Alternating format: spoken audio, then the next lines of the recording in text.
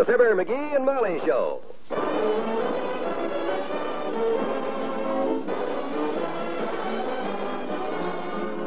NBC and Tums present Fibber, McGee, and Molly, transcribed. The show is written by Phil Leslie and Ralph Goodman and directed by Max Hutto.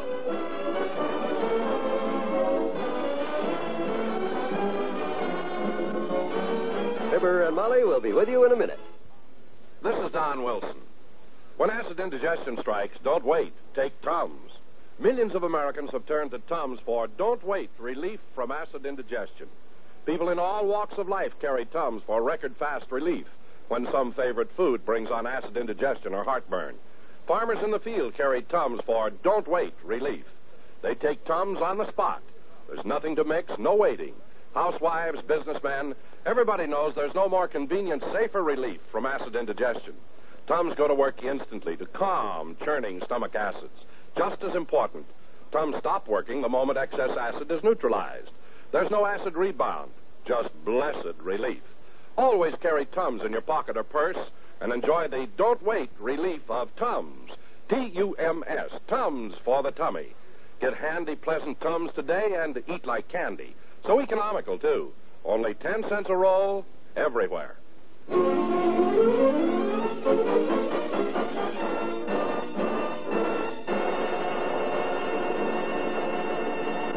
As you may have read in the society columns, the Wistful Vista Ladies Club has launched a campaign to raise money for its Christmas fund. Various members are doing various things to add to the treasury, and here are a couple of the ladies now chopping it up on the telephone. Oh, yes, Mabel. I think the idea of us each taking $10 to invest for the club is fine. Oh, you're going to make pot holders and sell them. Wonderful. Cute idea. Me? Well, McGee took my $10 to invest in some business deals for the club. What do you mean, that's all? Well, he did have a little hard luck yesterday on his first investment. Yes, a man in an alley. Mm-hmm. Well, he felt pretty glum about it. Oh, somebody's at my back door, Mabel. I'll call you later. Bye, dear. Hi, Tootsie. It's me. Old Dad. I'm home. What's new? Hello, dearie. Where were you? Oh, just downtown. No place particular. Well, you certainly are in a good mood today. A good loud mood. Why not? I got no problems. Well, you felt pretty low last night after the man in the alley sold you that phony ring for my ladies' club's $10. You know, the $10 that you were going to run up to 100 for me. And don't you worry. I'll do it, too. I have the strangest feeling that somebody will want to buy this ring from me, and at a profit, too. Oh, that'll be the day. Who in the world would be silly enough to pay good money for that brass-mounted hunk of glass like you did? You'll see, kiddo. I ain't talking, but I'll have this ring sold before the day is up. How? You'll see. Now, we should stop saying that. Come on, tell me. I can't, kiddo. At least not right now. Well, then why did you have to mention it in the first place? Now you've got me curious. Well, just stand by. You'll see. Stop saying that. Come on, tell Mother. Well, you know that guy that said he found this ring in the alley? And if I'd give him $10 for it, I could... I'll tell you later. Someone's at the door. Oh, darn. Come in. Well, Mr. Wimple. Hello, folks. All right, Wimp. Come on in. Thanks.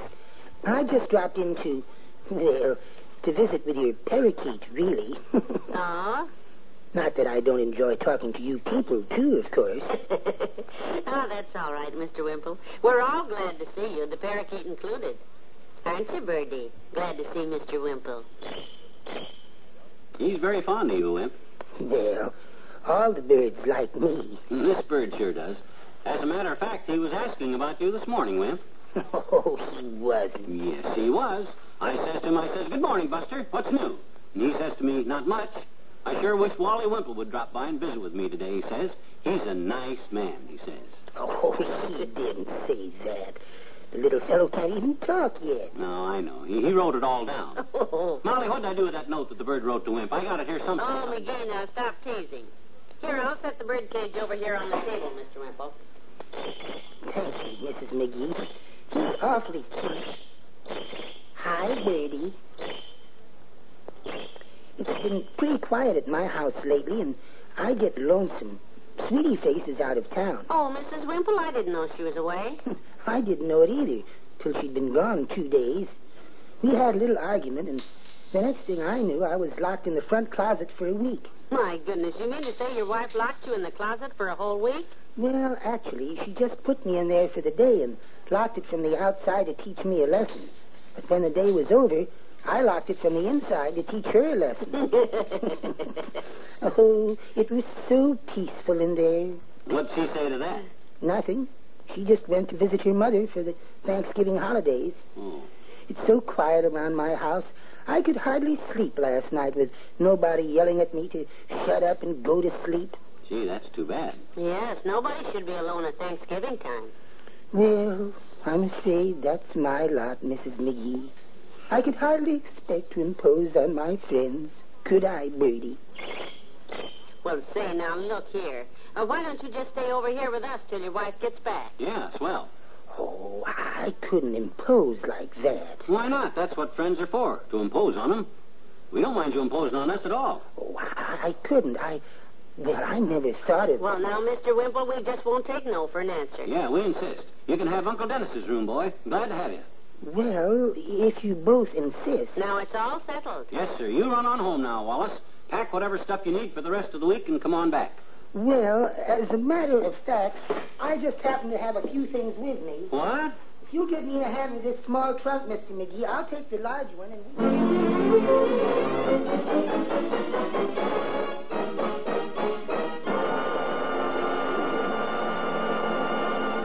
There's more fun with the McGees shortly. Mike Collins was the kind of a boy who usually had either a football or books or a girl under his arm. A college sophomore, busy with his classes, earning his letter, dating his girl. But Mike took time out for a chest x-ray, and he discovered he had TB, tuberculosis. Progress in the fight against TB made it possible for him to be cured at the TB hospital nearest his home. Mike didn't have to go away to the mountains or to the desert. And because TB is easiest to cure when it's caught in the beginning, it won't be too long before Mike is back after that diploma and his girl, thanks to a chest x-ray. Chest x-rays are made available to everyone at a little or no cost with the aid of your Christmas Seal dollars. Christmas Seal dollars pay for health education, rehabilitation, and medical research as well. 4 important reasons why it's urgent that we all buy and use Christmas Seals. If you haven't answered your Christmas Seal letter, do it today.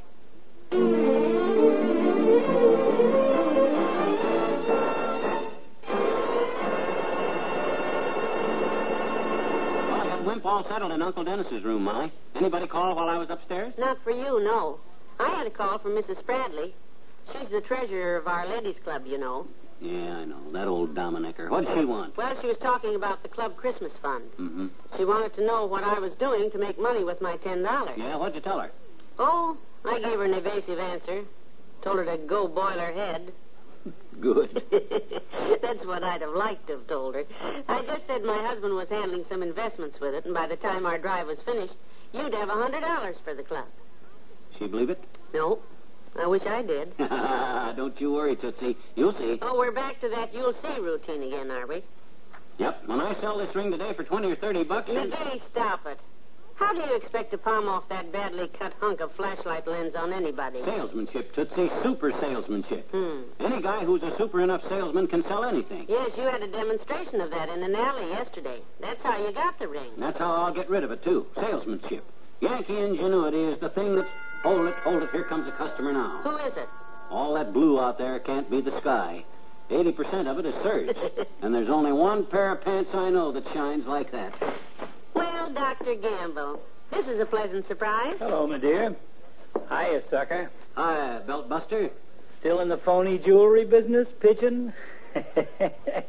Still trying to palm off the valuable star sapphire ring you got stuck with yesterday? No. I've about decided not to sell this ring, Doctor. Oh? That's the first trick in super selling, Molly. Don't be too anxious. You hear that, Molly? He's decided not to sell it. He tried to give it to me last night, you know. Yes, that's what he said. Oh, if I'd gotten stung like you did, McGee, I'd be ashamed to let people know about it.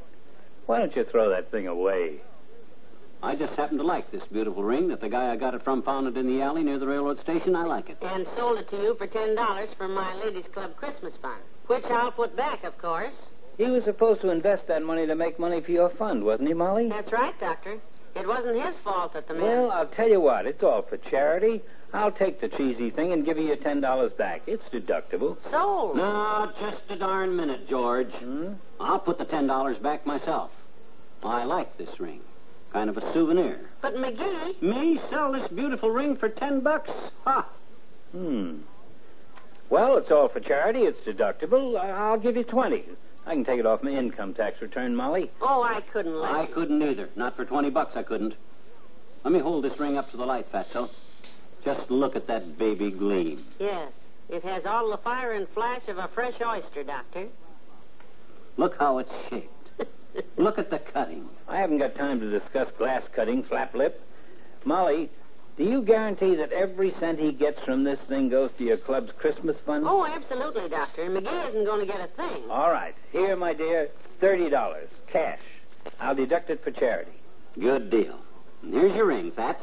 Oh, I don't know how to thank you, Doctor. We'll use this to buy toys for needy children. And I have a little further surprise for you, Molly. Oh, how I love to outswindle this lad. A surprise, Doctor? Yes, there happens to be a $100 reward for this ring, Molly. I'm going to give that to your club, too. A reward? Why, we looked through all the papers. Well, sure we did. Did you look through this one? Right here on the back page of the Doctor's Weekly. Oh, Doctor. It says, imitation star sapphire ring lost Monday in alley near railroad station. What? Ring has great sentimental value. $100 reward. Return of ring will make me very happy. Signed, Happy Jack. There's a box number at the newspaper, and I'm going right down there. That won't be necessary, Doctor. Huh? Shake hands with Happy Jack. What?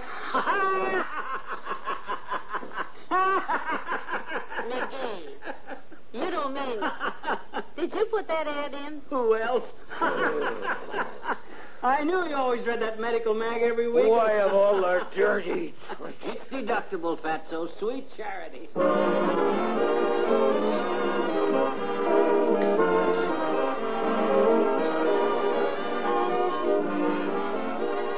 We'll say goodnight to Fibber and Molly in a moment. Your favorite programs each Wednesday night are heard right here on the NBC Radio Network. Listen tomorrow for such fun-filled shows as You Bet Your Life with Groucho Marx, The Great Gildersleeve starring Willard Waterman, Walk a Mile with your genial quizmaster, Bill Cullen, and The Big Story featuring a reporter's exciting news beat. There are 4 reasons why you'll want to tune to NBC tomorrow. And remember, tomorrow and every day, Monday through Friday, you'll hear radio entertainment to brighten your day and chase the blues away when you tune to this station during the daylight hours. Bob Hope, the Crown Prince of Comedy, presents a program packed full of witticisms and wonderful daytime entertainment. Tommy Bartlett comes to call with his guest on Welcome Travelers, and Warren Hull MCs the Strike It Rich program. You'll also enjoy Jay Stewart as quizmaster on the new and different daytime show, It Pays to Be Married. And you'll keep alert testing your wits against contestants on Break the Bank. So have an enjoyable day tomorrow. Set your dial to the NBC Radio Network.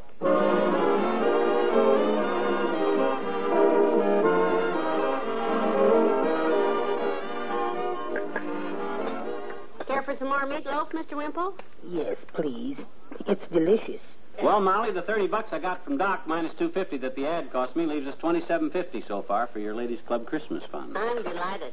I'll turn it in tomorrow and forget the... Oh, no, we got several weeks before the drive is over, haven't we? Well, yes, but... I'm putting the $27.50 right up here in this sugar bowl till the next good investment comes along. I told you I'd run this $10 up to $100 or eat my hat. Catch it, anyone? McGee will have some later, Mr. Wimple. Good night. Good night, all.